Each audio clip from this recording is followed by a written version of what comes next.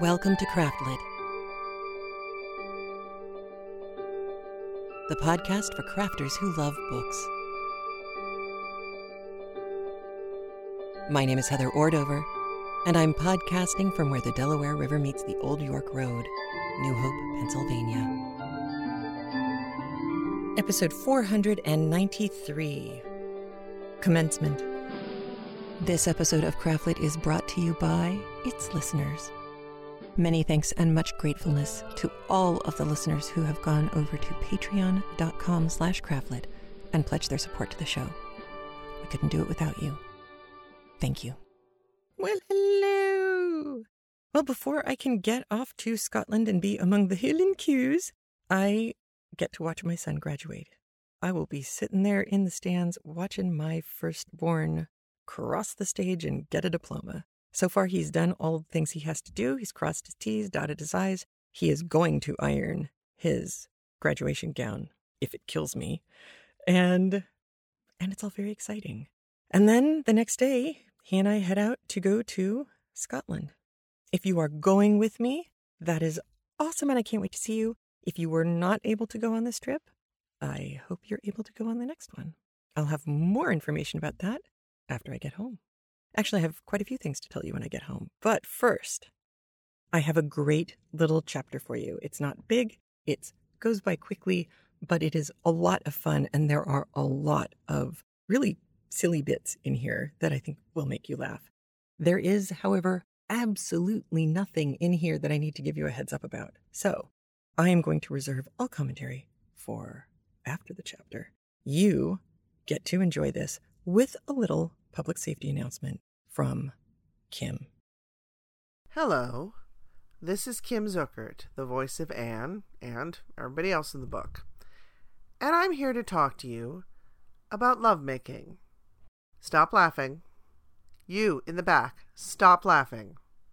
This is very serious.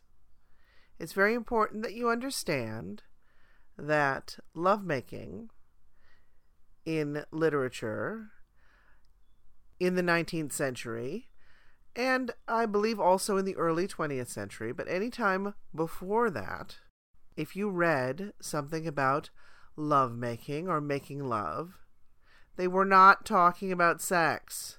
Got it? So, in the chapter, when Anne says that Ruby Gillis puts too much lovemaking in her stories, I don't want you to think that Ruby Gillis is writing porn, because she is not.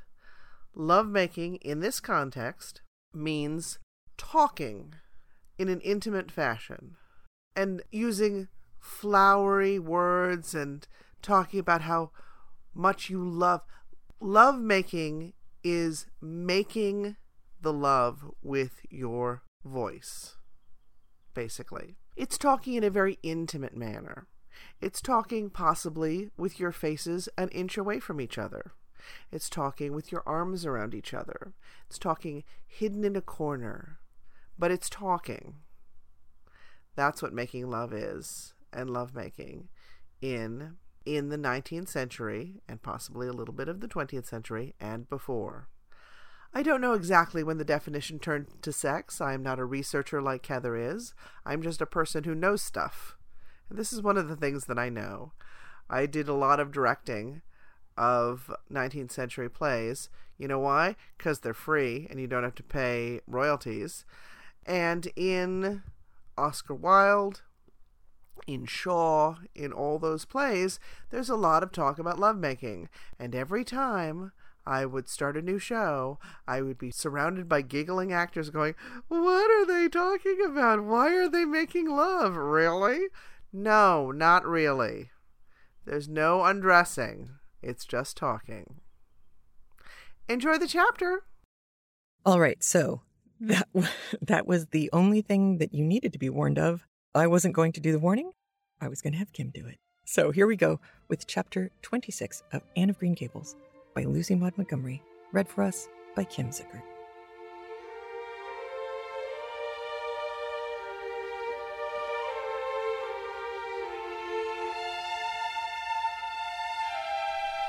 Anne of Green Gables by Lucy Maud Montgomery, read by Kim Zuckert. Chapter 26. The Story Club is formed. Junior Avonlea found it hard to settle down to humdrum existence again. To Anne in particular, things seemed fearfully flat, stale, and unprofitable after the goblet of excitement she'd been sipping for weeks. Could she go back to the former quiet pleasures of those faraway days before the concert? At first, as she told Diana, she did not really think she could. "I'm positively certain, Diana, that life can never be quite the same again as it was in those olden days," she said mournfully, as if referring to a period of at least 50 years back. "Perhaps after a while I'll get used to it, but I'm afraid concerts spoil people for everyday life. I suppose that is why Marilla disapproves of them. Marilla is such a sensible woman. It must be a great deal better to be sensible. But still, I don't believe I'd really want to be a sensible person because they're so unromantic. Mrs. Lynde says there's no danger of my ever being one, but you never can tell. I feel just now that I may grow up to be sensible yet. But perhaps that is only because I'm tired. I simply couldn't sleep last night for ever so long. I just lay awake and imagined the concert over and over again. That's one splendid thing about such affairs. It's so lovely to look back to them." Eventually, however, Avonlea School slipped back into its old groove and took up its old interests. To be sure, the concert left traces. Ruby Gillis and Emma White, who had quarreled over a point of precedence in their platform seats, no longer sat at the same desk, and a promising friendship of 3 years was broken up.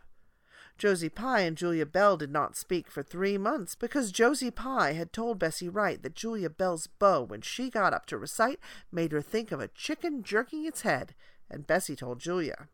None of the Sloanes would have any dealings with the Bells because the Bells had declared that the Sloanes had too much to do in the program, and the Sloanes had retorted that the Bells were not capable of doing the little they could do properly. Finally, Charlie Sloane fought Moody Spurgeon McPherson because Moody Spurgeon had said that Anne Shirley put on airs about her recitations, and Moody Spurgeon was licked. Consequently, Moody Spurgeon's sister, Ella May, would not speak to Anne Shirley all the rest of the winter. With the exception of these trifling frictions, work in Miss Stacy's little kingdom went on with regularity and smoothness. The winter weeks slipped by. It was an unusually mild winter, with so little snow that Anne and Diana could go to school nearly every day by way of the Birch Path. On Anne's birthday they were tripping lightly down it, keeping eyes and ears alert amid all their chatter, for Miss Stacy had told them that they must soon write a composition on A Winter's Walk in the Woods, and it behooved them to be observant. "Just think, Diana, I'm 13 years old today," remarked Anne in an awed voice. "I can scarcely realize that I'm in my teens.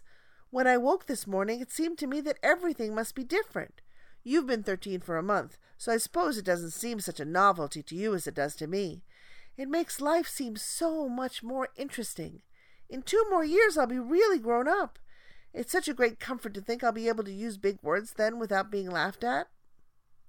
"Ruby Gillis says she means to have a beau as soon as she's 15, said Diana. "Ruby Gillis thinks of nothing but beaux," said Anne disdainfully. "She's actually delighted when anyone writes her name up in a take notice, for all she pretends to be so mad. But I'm afraid that is an uncharitable speech. Mrs. Allen said we should never make uncharitable speeches. But they do slip out so often before you think, don't they? I simply can't talk about Josie Pye without making an uncharitable speech, so I never mention her at all. You may have noticed that. I'm trying to be as much like Mrs. Allen as I possibly can, for I think she's perfect. Mr. Allen thinks so, too. Mrs. Lynde said he just worships the ground she treads on, and she doesn't really think it right for a minister to set his affections so much on a mortal being. But then, Diana, even ministers are human and have their besetting sins just like everybody else. I had such an interesting talk with Mrs. Allen about besetting sins last Sunday afternoon. There are just a few things it's proper to talk about on Sundays, and that is one of them. My besetting sin is imagining too much and forgetting my duties. I'm striving very hard to overcome it, and now that I'm 13, perhaps I'll get on better." "In 4 more years we'll be able to put our hair up," said Diana. "Alice Bell is only 16 and she's wearing hers up, but I think that's ridiculous. I shall wait until I'm 17. "If I had Alice Bell's crooked nose," said Anne decidedly, "I wouldn't. But there, I won't say what I was going to because it was extremely uncharitable. Besides, I was comparing it with my own nose, and that's vanity. I'm afraid I think too much about my nose ever since I heard that compliment about it long ago. It really is a great comfort to me. Oh, Diana, look, there's a rabbit. That's something to remember for our woods composition. I really think the woods are just as lovely in winter as in summer. They're so white and still, as if they were asleep and dreaming pretty dreams. I won't mind writing that composition when its time comes, sighed Diana. I can manage to write about these woods, but the one we're to hand in on Monday is terrible. The idea of Miss Stacy telling us to write a story out of our own heads. Why, it's as easy as a wink, said Anne. It's easier for you because you have an imagination, retorted Diana. But what would you do if you'd been born without one? I suppose you have your composition all done? Anne nodded, trying hard not to look virtuously complacent, and failing miserably. I wrote it last Monday evening. It's called The Jealous Rival, or In Death Not Divided. I read it to Marilla, and she said it was stuff and nonsense. Then I read it to Matthew, and he said it was fine. That is the kind of critic I like. It's a sad, sweet story. I just cried like a child when I was writing it. It's about two beautiful maidens called Cordelia Montmorency and Geraldine Seymour, who lived in the same village and were devotedly attached to each other. Cordelia was a regal brunette with a coronet of midnight hair and duskly flashing eyes. Geraldine was a queenly blonde with hair like spun gold and velvety purple eyes. I never saw anybody with purple eyes, said Diana dubiously. Neither did I. I just imagined them. I wanted something out of the common. Geraldine had an alabaster brow, too. I found out what an alabaster brow is. That is one of the advantages of being 13. You know so much more than you did when you were only 12. Well, what became of Cordelia and Geraldine? Asked Diana, who was beginning to feel rather interested in their fate. They grew in beauty side by side until they were 16. Then Bertram de Vere came to their native village and fell in love with the fair Geraldine. He saved her life when her horse ran away with her in a carriage, and she fainted in his arms, and he carried her home 3 miles, because, you understand, the carriage was all smashed up. I found it rather hard to imagine the proposal, because I had no experience to go by.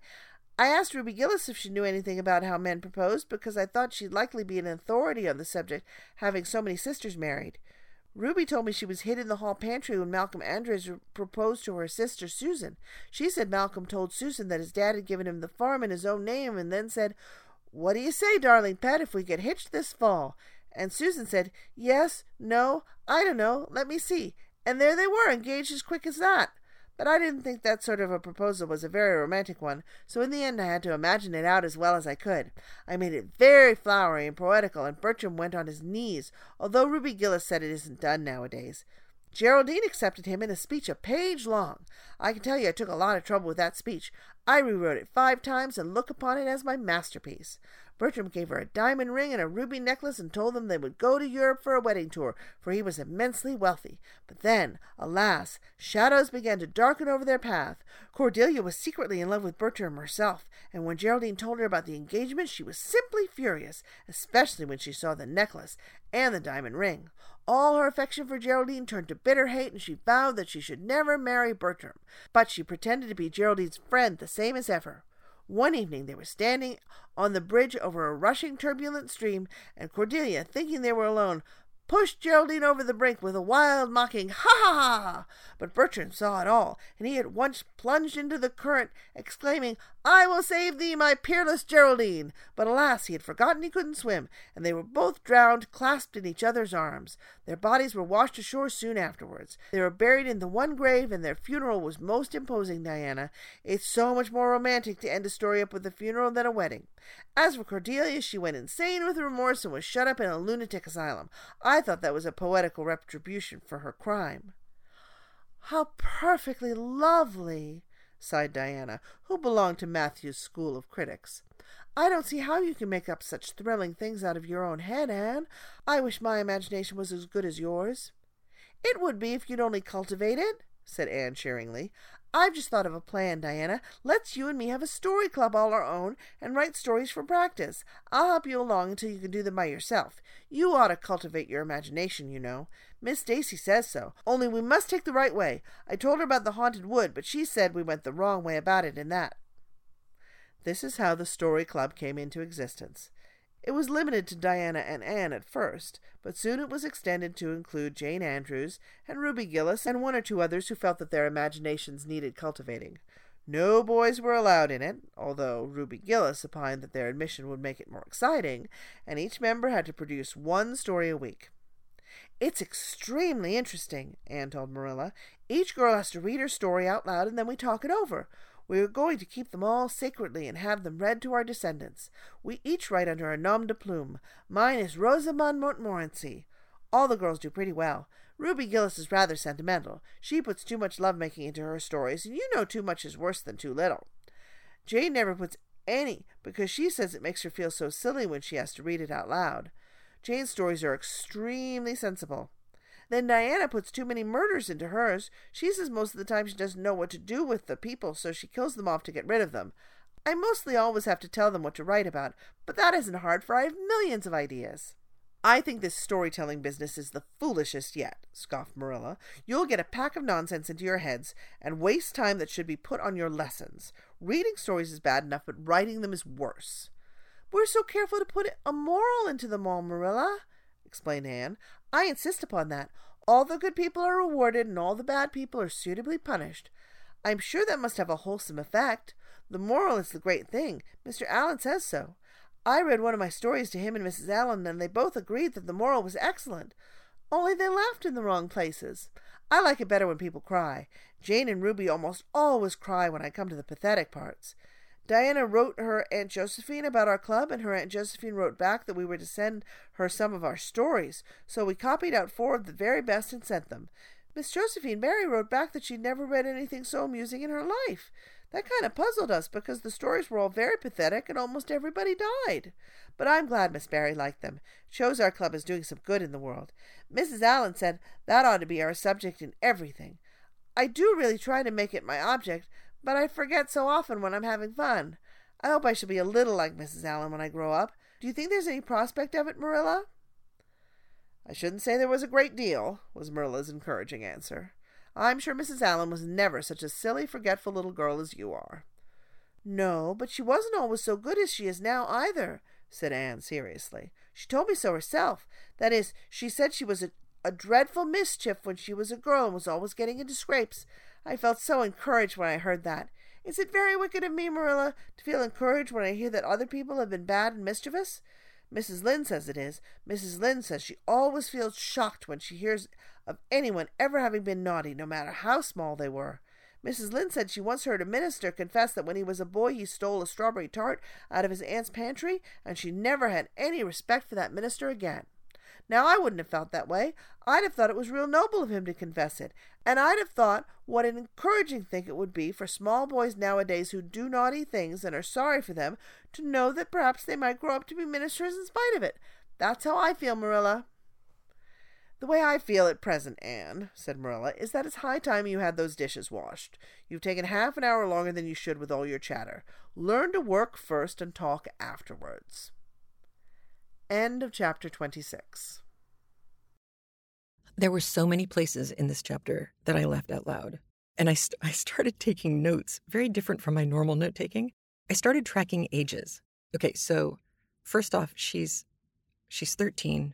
The happiest part of growing up is that in 2 years, she will be able to use big words without people teasing her. Of course, that's your favorite part of growing up. Absolutely. I totally get that. I also thought it was interesting that we got a timeline for where you can put your hair up.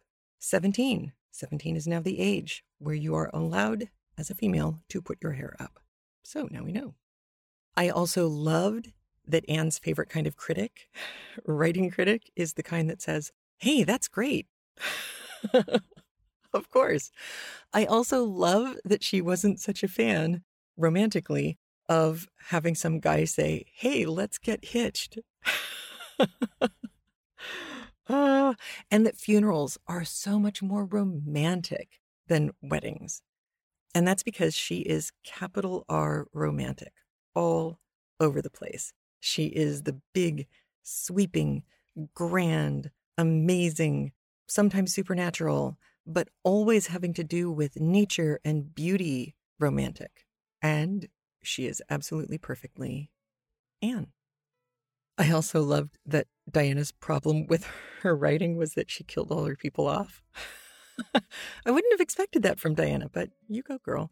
And, of course, it was awesome that she was happy that the Allens liked her stories and the other girls' stories, but she was a little confused as to why they were laughing in all the wrong places, which I just thought was adorable. So there's a lot of happy fun in this chapter. I hope you enjoyed it. I will be back, and I will have even more news for you when I return. So you take care of yourselves. Have a great one. I will talk to you soon. Bye. A big thanks to all the Craftlit listeners who support the show by being a premium audio member via craftlit.com/premium or via patreon.com/craftlit. Your support for the show is what's kept us going since 2006. If you feel like getting free audio pretty much every week, please consider supporting the show by heading over to patreon.com/craftlit and pledging what you feel the show is worth to you. If you can't support the show that way, consider leaving a review at iTunes or at our facebook.com/craftlit page, or follow @craftlit on Twitter and share the show with your followers too. And remember, if your hands are too busy to pick up a book, at least you can turn one on.